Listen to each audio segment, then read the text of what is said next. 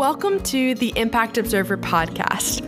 Pursuing entrepreneurship, especially social entrepreneurship, can seem like trying to find treasure without a treasure map. My name is Catherine Armstrong, and I am determined to become a social entrepreneur.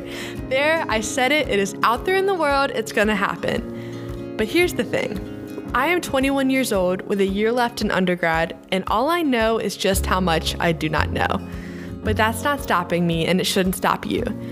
I am determined to learn what I don't know from as many people as possible, including entrepreneurs from all industries, social innovators, policymakers, academia, lecturers, and other people I meet along the way.